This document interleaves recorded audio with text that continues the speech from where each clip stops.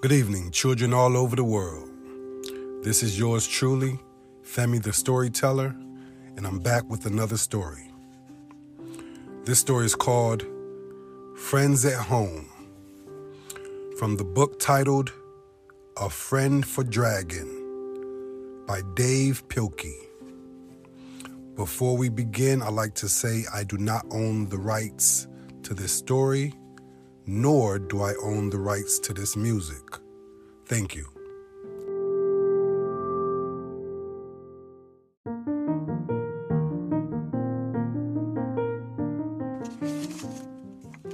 Friends at Home.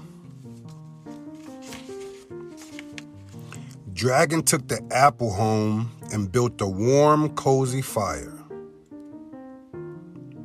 He told spooky stories to the apple. He told funny jokes to the apple. Dragon talked all day long and into the night. "You are a good listener," said Dragon. "Good friends are always good listeners." Dragon fixed a midnight snack. He mixed cookies, orange juice, and ketchup all together in a big bowl. Dragon scooped some of the food onto his plate. Then he scooped some food onto the apple's plate. "Just say when," said Dragon. The apple did not say when, so Dragon scooped some more food onto the apple's plate. "Just say when," Dragon said. The apple still did not say when. So Dragon scooped the rest of the food onto the apple's plate. "I am glad that we both like to eat so much," said Dragon. "Good friends should always have a lot in common." Dragon ate up all his food. The apple did not eat any food at all.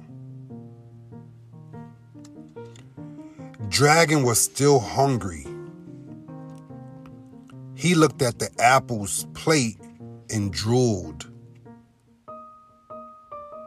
"Do you mind if I eat some of your food?" asked Dragon. The apple did not seem to mind.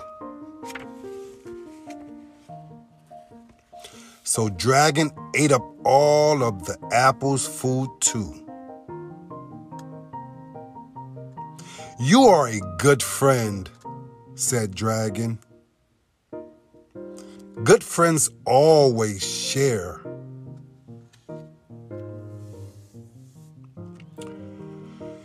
Hope you enjoyed the story this evening. It was rather short, but so are the stories from this book, A Friend for Dragon. It's as I mentioned earlier, it has 5 short stories. So we'll get through these 5 short stories and then move on to the next book. So just bear with me. Signing off, Femi the Storyteller, yours truly. Hope you enjoyed the reading tonight. Hope everyone is doing well in school too, getting all A's. Would love to hear from you. Love you all. Good night.